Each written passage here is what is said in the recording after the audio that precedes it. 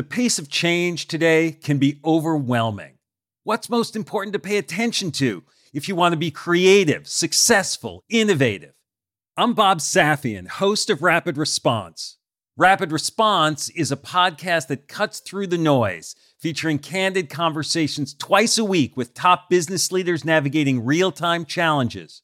Leaders like Airbnb's Brian Chesky, the WNBA's Kathy Engelbart, and Khan Academy's Sal Khan. From the team behind the award-winning Masters of Scale podcast comes Rapid Response. Search wherever you get your podcasts to listen and subscribe. Hi, it's Katerina. There's some graphic content in today's show. If there are young ears nearby and you've got headphones, now's the time to plug them in.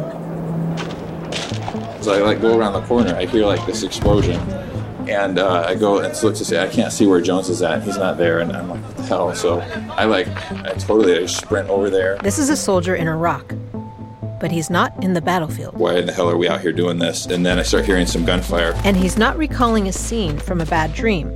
He's describing what he's seeing in virtual reality. Hell, what am I going to do? So I find some place, and I just duck, and I get behind there, and I just kind of curl up into a ball, and I'm covering my head and everything, and I'm just seriously I'm freaking out. For this Marine who has PTSD, this one horrible memory still haunts him. What are you doing, buddy? Tell me what's happening. What do you see when you go to Jones? With a clinician guiding at computer controls, the vet is under a VR headset telling his story, custom built to play back his own experience over and over again. So I get over to where he's at, and it's just flesh and there's blood, and it was him, and I'm like, shit. This is actual therapy, retelling the traumatic experience in VR to help heal the original trauma. But in a context where nothing really bad is happening. We'll meet a psychologist behind this counterintuitive therapy. One of the things you always tell a patient is that it's going to get harder before it gets easier. I was getting sick. I've never seen anything like that before. Can we stop? Yeah, you're doing a great job. We need to stay with it. How long are you there before you see someone? Do I have to be here that long? Yeah, you're doing a great job, Kevin. This is what we need to do. I don't know, but it felt like forever. Dr. Skip Rizzo of USC calls it hard medicine for a hard problem. A lot of times veterans come in and they're given a therapist who's just out of graduate school, never served in the military. What the hell do you know? You haven't been through what I've been through. With the VR exposure, the clinician is hand in hand with the patient. And some patients have actually said, I felt like you know what I went through now. More than 100,000 American veterans are diagnosed and living with PTSD. 17 vets commit suicide every day. Skip Rizzo has spent decades trying to convince other psychologists that virtual reality could be a powerful healing tool. And now, the technology has caught up with the vision. But just because a technology's caught up doesn't mean we should necessarily use it. VR therapy has incredible potential to treat PTSD. But what are the potential pitfalls? This isn't a self-help tool to buy off the shelf. And new research even questions VR's safety for the brain. I'm Katerina Fake. How is technology impacting our humanity? It's the question of our times. I made a discovery that was literally unimagined by any human being. There's a sort of a creepiness where somebody is really mistaking the tech for being real. Trust me, that stuff is going on. Penetrating the consciousness in the technology space and the public. This is a show where we take a single technology and ask what's its greatest potential. Really exciting things. Enormously complex. And what could possibly go wrong. We're just looking at each other thinking, oh my God. The future is in our hands. I'm honestly sort of on the fence. Our boldest new technologies can help us flourish as human beings. Now it's accelerating. Absolutely. Or destroy the very thing that makes us human. I don't have any doubt. We have to become more informed. Because what I like to say is any technology in human history is neutral. It's how we decide to use it. Failure is not an option. It is not an option. This is Should This Exist?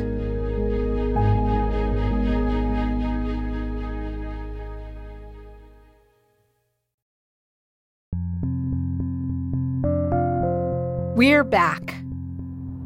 Okay, we are crossing Venice Boulevard. Still no tech. Still no tech. We're looking for the tech. It's a few months ago, pre-COVID, pre-stay-at-home orders, and my producer Mary Beth and I are driving around Los Angeles. More specifically, we're at the beach. Sailmakers. Wow, sailmakers. We must be close to the ocean. But this isn't just any beach. It's Silicon Beach, the center of LA's tech scene. There are probably 500 tech companies in this part of Los Angeles. Snap, Hulu, SpaceX, but it doesn't look like it. Well, if anybody's ever driven around Silicon Valley, it looks similarly uninspired. It looks very suburban. It is not Renaissance Florence. Aha, USC, Institute for Creative Technologies. So this is Skip Rizzo's headquarters. He's director of medical virtual reality here, but he's based away from the campus in a spot that was once Howard Hughes' private airport. Big glassy building. In a way, it's fitting that Skip works off campus. He spent a lot of his career off on his own developing BraveMind. That's Skip's name for his VR PTSD therapy. BraveMind began in the mid-90s when only a handful of people, maybe as few as 100 worldwide, had the idea to use VR for medical purposes. Hello. Hello, I'm Katerina. Skip. Good to meet you. Great to meet you. All right, we ready to go? Before we even have a chance to sit and talk, he immediately wants me to put on a pair of VR goggles for a demo. Well, it's very black boxy in here. What Skip doesn't know is that I'm a VR skeptic about its mainstream adoption and future potential. Even wearing the headset makes me feel a little queasy, so I'm already out of my element here. All right, well, I just got the helmet on. I'm adjusting. And if that wasn't enough, I'm sitting in a rumbling chair that makes me feel like I'm out of our Prius rental car and in a tank in Afghanistan. I can see a burning fire on the right. I can see a bunch of explosions that just happened. Bodies, animals, another explosion. Woo! Okay. Gosh. Are you feeling the vibration from the platform? Yeah. No, I feel like I'm here. So Skip can choose from 14 different VR worlds in Afghanistan and in Iraq, all led by the vets who sit with a therapist before the session to pick and choose the elements that match the details of the story of where they were traumatized. The user can be in any place in the vehicle. We can adjust the time of day, make it night vision. And each scene is layered with a selection of sounds, all customized to the vet's own story. AK-47, bullets hitting aluminum, hitting metal. Each session includes about a half hour of VR exposure, where they go through their trauma memory a number of times. Skip says when vets are given the option to choose between traditional therapy or VR, 77% pick the VR. There is a good data point because now you're breaking down barriers to care. It's not just about the treatment effectiveness, it's about getting people into the treatment. Finally, I take the headset off. It's a tremendous relief. My heart's going. And I felt those explosions really as if they were happening to me, so.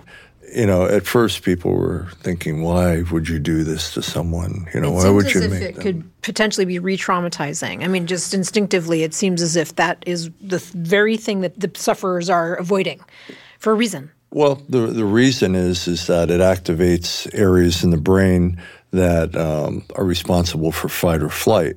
But those stimuli or those things now pose no threat. Right. So their civilian life becomes constricted because they're operating with a fear response that's been conditioned from their experience in a combat environment.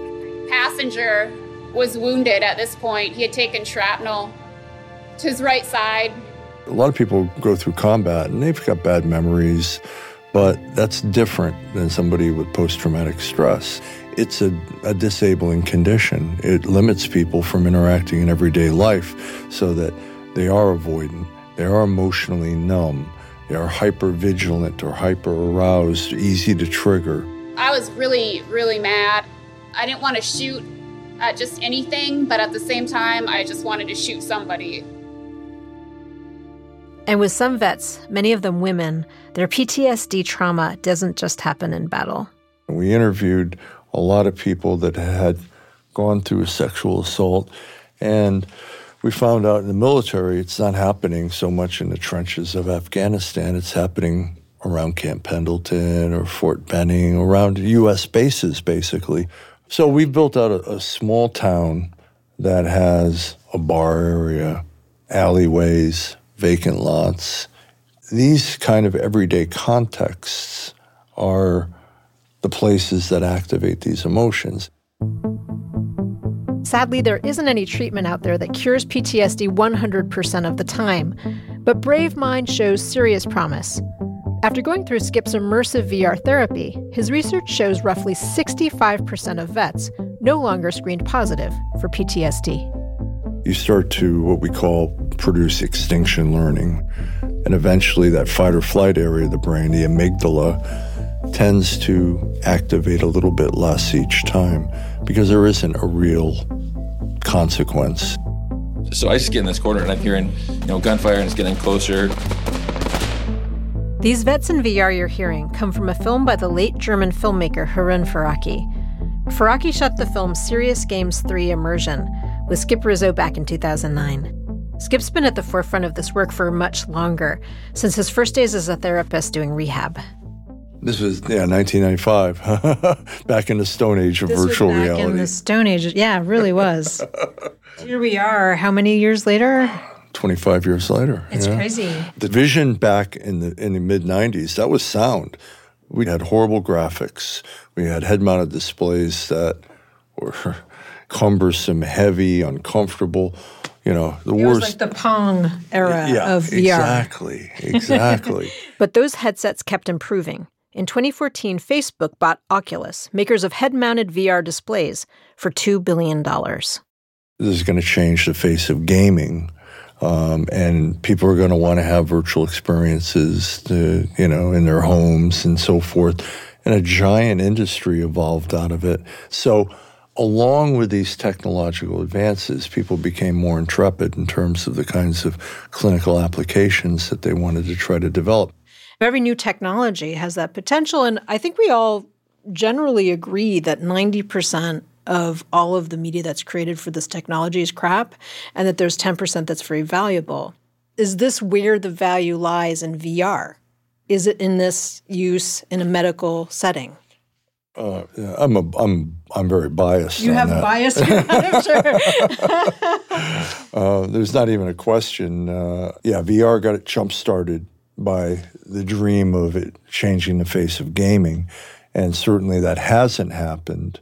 But right now, we got all we need to make a big difference in mental health care. We got all the technology. If all technology ceased tomorrow, we would be at sufficient level of capability to make a real difference for people. For Skip Rizzo, after 30 years in the field, there's probably no better example of his making a difference than vet Chris Merkel. He's a remarkable man. He went through a number of years after he came back, having a lot of difficulty reintegrating into civilian life.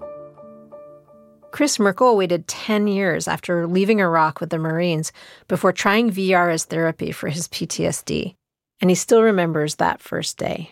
And even though I know I'm sitting at the VA, I know I have a clinician right there. I know I'm sitting with a headset on. It's like you're about to jump out the door, this crazy thing that you're scared of forever, you're about to do it, and the door's about to open. So it's really intense. And you've frankly been avoiding for the past 10 years or whatever. Yep, sight, sounds, everything. And that is, that's one of the things with virtuality. It's not for everybody, just like every other medication or type of therapy. And for me, the pros were, I'm not a book reader. I have to physically do it. Putting on the headset, talking through my experience, I could do that. That first session was 7 years ago. And it actually, kind of turned things around for him and started to transfer some of that energy that was all focused on being mad at the world into doing a lot of good. I mean, he set up a damn surf camp for disabled veterans. And then he said, you know what? I'm gonna get my doctorate in psychology. I mean, the guy's a poster child for when things work right with this kind of therapy, this is what you get.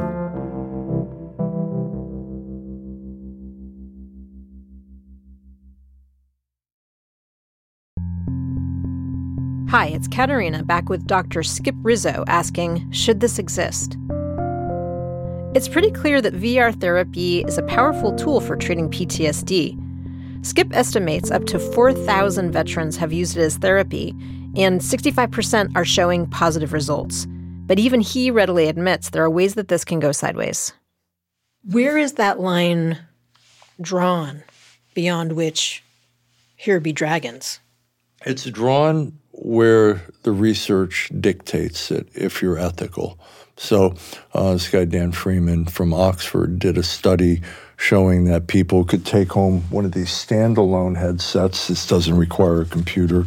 They could take home a fear of heights application and have 2 weeks with it. And in this application, there was a virtual human that was like your guide. They found those people did as well as people that had a clinician doing it in the office with them. Mm-hmm. Well, what's the next one? Is the next thing going to be PTSD? Will it draw people away that think there's an easy fix to a mental health problem from seeking help with a live provider? It's clear to Skip that VR treatment works best when it's guided by a caring, living human who works hands-on with the patient. He says technology can't replace that human. And Dr. Barbara Rothbaum agrees. The pain in the room is so palpable that I often thought I had someone's broken heart in my hands. She's been working in the field of VR therapy with vets for as long as Skip Rizzo. If he's the godfather, Barbara Rothbaum is the godmother. But also what I've seen is the resiliency of the human spirit. And sometimes, I might think to myself, oh my gosh, how are they ever going to get over this? And then they do. Dr. Rothbaum, who is professor of psychiatry at the Emory University School of Medicine, started developing VR more than 25 years ago with patients who had a fear of flying. So I really wanted a virtual airplane to test that. Yet she had signs even back then of what could happen with this technology if it was in the wrong hands, as she developed the VR with a computer scientist. For example, for fear of flying, about half of the people have a fear of crashing.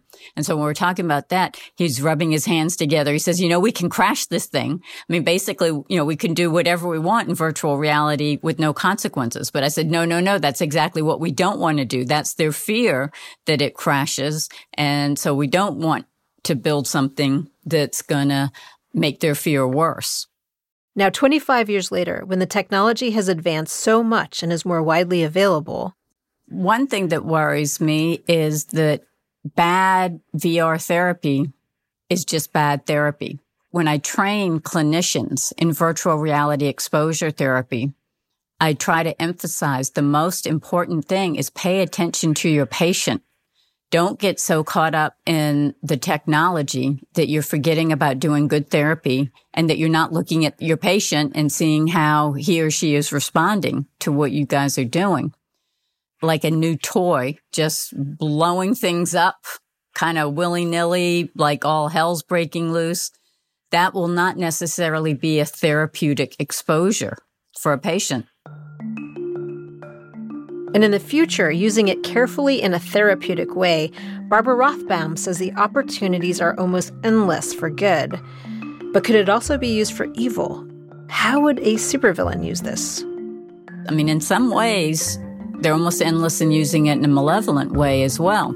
So people could potentially use it to induce anxiety or induce depression. The very attributes of VR that allow people to feel immersed, allow it to create these brain changes, I think could potentially, it's hard for me to imagine why someone would want to do this, but it could be used to change people's opinions. It could potentially be used to manipulate people. That's a pretty chilling thought. And some new research about how the brain reacts during VR also gives me pause. First and foremost, 60% of neurons in hippocampus shut down in virtual reality. 60%. Dr. Mayank Mehta is a neurophysicist at UCLA who's been researching the impact of VR on the brains of rats. he noticed the neurons shutting down in a part of the brain called the hippocampus. Now, this is huge because hippocampus is that one brain region where Alzheimer's disease, epilepsy, PTSD, depression, schizophrenia, and autism, hippocampus is implicated in this giant number of diseases. And in that part of the brain, just by being in VR, 60% of neurons shut down. And to my knowledge, there is not a single drug which will turn off neurons by 60% in hippocampus. So that was an eye-opener. Essentially powering down 60% of any region of the brain is a startling concept to me. Is shutting down more than half a hippocampus a good thing or a bad thing? Let's see what the science says. Mayank built a VR headset for rats that are more immersive than anything humans have access to, so they can teach us about VR's potential and its pitfalls. How do you feel about putting people with that kind of trauma, PTSD, into a situation like you describe, into, say, a military situation with bombs going off around them? First of all, my heart goes out to people who suffer. So the only thing I would say is the way to actually figure out is that good or bad is to actually do those experiments with rats and look into the brain. Because as we know, by the time we feel something cognitively, it is way too late. If VR is good for PTSD, and if so, which kind of VR? And we can't just keep exploring different possibilities with different PTSD sufferer. That's not the most optimal way. It means that the brain gets rewired. If VR has the potential to rewire the brain, that's a hidden trap we may not fully understand for decades. But in the meantime, the therapeutic applications are exploding. Some people say VR is the next big thing for mental health, using therapeutic content for diagnosing and treating medical conditions from anxiety to chronic pain to Alzheimer's disease. Ben, it is so good to see you. One of those people is Benjamin Gleitzman, a longtime technologist and VR advocate with a utopian view of VR's therapeutic potential. It's so good to see you. It is so good to see you. It's been a while. It's been a minute. That's an awesome shirt, by the way. Benjamin's specialty is blending the worlds of technology and art. His latest VR project is an aesthetic experience named Mona. Just to describe it, It is literally a VR headset, but it has the eyes of Mona Lisa glued to the front, which is great. Actually, that's really great. He's bringing the healing power of virtual reality into clinical settings as another tool for doctors, using VR images of butterflies or snow or beams of light with soothing music. What's the effect that you're going for? In the beginning, we thought we used it for oncology. So during chemotherapy treatment, can we relax people? Can we reduce anxiety? When we showed it to doctors in urology, they said, hey, could we use this as an alternative to our pain medication? So yes, we're going to use this as an alternative to the narcotic. You can really go on another journey and not feel like you're watching that procedure happen to you. Got it. Yeah. Okay. We started off this episode actually interviewing a guy named Skip Rizzo, who you probably are familiar with. Who works with PTSD. Who works with PTSD. And what you're doing, I thought this was very interesting, is you're also using VR in a medical context, but somehow it's from the opposite vantage point. You're using it in order to soothe, in order to possibly distract from, rather than focus on suffering. Mm-hmm. Yeah, the power of immersion is very impressive, and I think that the headset is just one tool in the toolkit. Benjamin is from West Virginia, and he's taken Mona there to work with victims of opioid addiction as an alternative to taking pain medication. Because it engages attention on a deep level, it can break the cycle of pain and stress. And he also envisions some pretty incredible outcomes in a totally different kind of patient. Yeah. I have a friend who I went to school with. We were both at MIT, and he's now a spinal cord injury researcher and a medical doctor. And when he saw the platform, he immediately thought this could be used as a way to, for certain types of spinal cord injuries, give you the feeling of looking down and seeing your legs move for people who've been paralyzed, or seeing yourself on a bike, or seeing some of these muscle movements. And simply that feeling of presence and watching your feet move will cause the neurons to regrow and can allow you to walk again. This is kind of amazing. So somebody who has lost the capacity, they're potentially paralyzed. There's been a crushing injury, something where the spinal cord remains intact, but it has been damaged in some way. You have the ability through a sort of mind over matter to regrow those connections, but you often don't have the right impetus in order to cause that to happen. And you can cause this regeneration to happen through an immersive experience. It's hard to overstate what a breakthrough it could be if this kind of application bears out. But this is a clinical application that's still years from being market-ready, and I worry a little that news of VR's potential benefits leaves too much room for snake oil salespeople. Just like VR that seeks to heal PTSD, there's a question about whether VR that can heal you physically will one day be found outside of a doctor's office. And I question whether it should.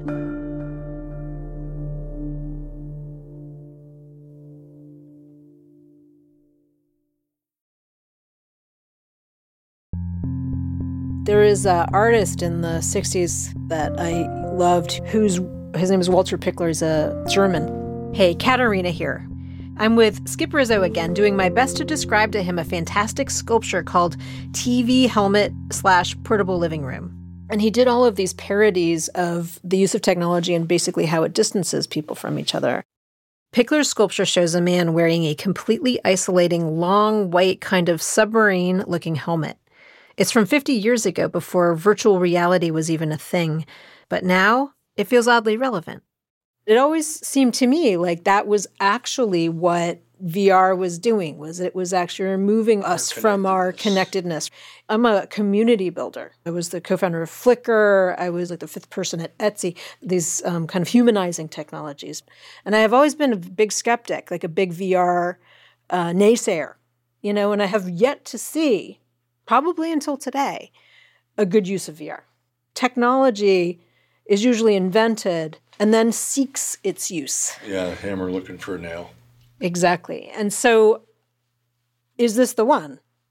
I think you can make a strong case that for all the highfalutin blather about, VR being the next best thing since sliced bread and going to infiltrate our life in so many different ways, it's nothing about VR being magic. It's just another tool that we can make us do our jobs better as clinicians. I really think so. Skip sees a bright future for VR, not just for treating trauma after the fact, but preparing people for trauma before they experience it. Maybe if we did a better job on the front end preparing people for the stress that they're going to experience in war, we won't have to do so much on the back end fixing the problem. We want to put ourselves out of a job on the back end doing this stuff by doing a better job on the front end. So this is your vision. So if police, firefighters, first responders, not just service members, not just military, helping people to learn to manage stress, particularly in these high-stress occupations. We got to deal with preparing these people for day-to-day, mind-numbing exposure to trauma. And that's why I'm in love with the use of VR simulations that, if done properly and with, a well-trained clinical provider, we make a difference in people's lives. It wasn't until the end of my visit with Skip Rizzo that we returned to where this all started for him, where his understanding of trauma began, where his connection to veterans began. That deep commitment goes back to some flashbulb memories from when he was just a kid. I grew up in a small town in Connecticut, and we had one of the first state veteran hospitals in our small farm town. And in the morning, there was this big bus that would bring the vets down from the home, drop them off in our little small center of town. Half the group would run to the liquor store, and there was these woods that had this little encampment, so they just go and drink, and the bus would come back at 7. Anyway, I met a guy, and we were little kids, 7, 8 years old, pedaling our bicycle around, and we got to be friends with a guy who hung out in front of the post office, and he had a transistor radio, and he used to crank on the Yankee games. A World War II vet. And then one night I'm going through town with my dad, and I see the same guy, and he's passed out on the ground off to the side of the supermarket. And I go, Dad, I know that guy. What's the matter? I didn't know really what being that drunk was, you know? And he just looks at me and goes, Skip, that's a man that was hurt by war. And I think this kind of stuck with me because up to that point, we were kids, you know, watched John Wayne movies about the glory of war. And at that moment, that hit me about, I had a relationship with a guy, Christ, probably 60 years older than me. And then to see him like that, it just, trauma is all over the place. But with veterans, I think they deserve our best effort. So that's the that's the positive part of this work. Yeah. Yeah. Thank you for telling that story.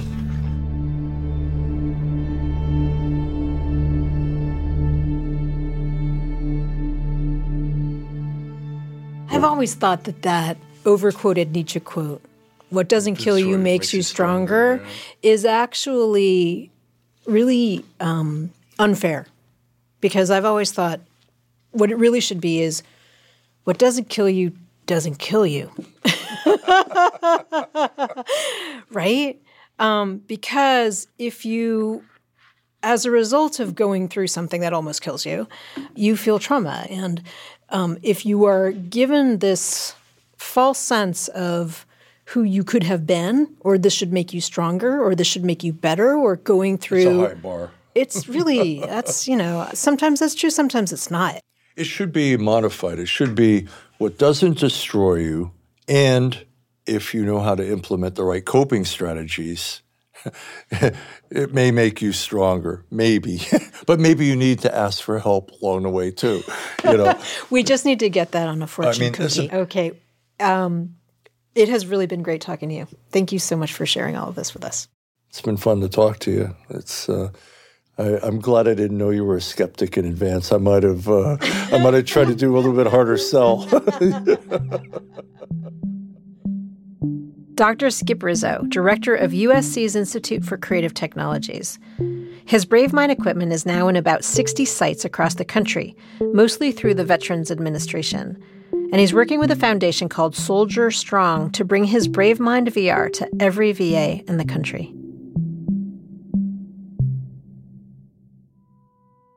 Doing this episode changed my mind about VR. I had always thought about it in terms of games as escapism or as a way of leaving the reality we're in and going into the virtual. After all, that's what it's called. What I realized talking to Skip and Ben and the others was that virtual reality is a misnomer. Virtual reality seeps into reality. When we reemerge into the real world, we have changed. VR doesn't have to alter our world, it can alter us. But in the hands of good people with good intentions, it can change us in ways that we've struggled to change without it. So now, I'm a cautious fan.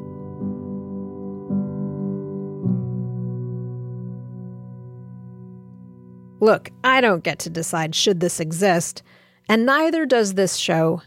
Our goal is to inspire you to ask that question, and the intriguing questions that grow from it.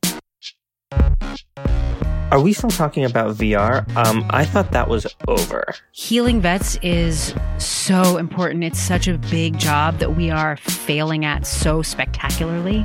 You cannot heal yourself. You will need the help of a trained medical professional. If we cannot ensure that, then this will do more harm than good.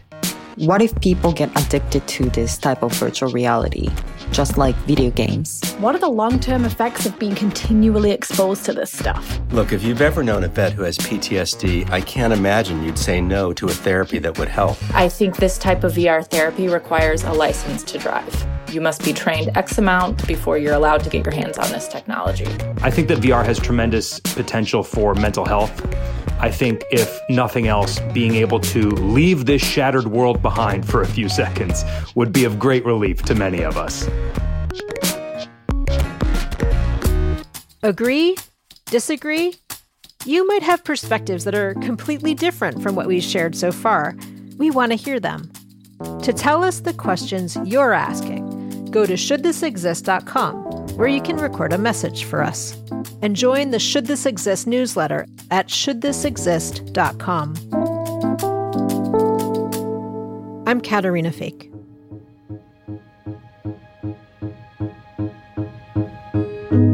Should This Exist is a Wait What original. The series is produced with generous support of Omidyar Network, a social change venture working to ensure technology is safe, fair, and compassionate, and a world in which individuals have the social, economic, and democratic power to thrive. The series is produced by Mary Beth Kirshner. Our supervising producer is Jay Punjabi. Robin Wise is our technical director. Ben Hicks is recording engineer for Disher Sound. Danielle Roth is our assistant producer. Catherine Winter, consulting editor. And Alex Berg, our scriptwriter. Music and sound design by Mark Phillips. Mixing and mastering by Brian Pugh. Our executive producer is June Cohen. Special thanks to Darren Triff, Sarah Sandman, Emily McManus, Anna Pizzino, Christina Gonzalez, Katie Clark-Gray, and Adam Heiner. The audio of Vets in VR was provided to us courtesy of Harun Faraki Film Production and Green Naftali, New York. Visit shouldthisexist.com to find the transcript for this episode. And don't forget to rate and review the show on Apple Podcasts or wherever you listen. It helps other people find the show.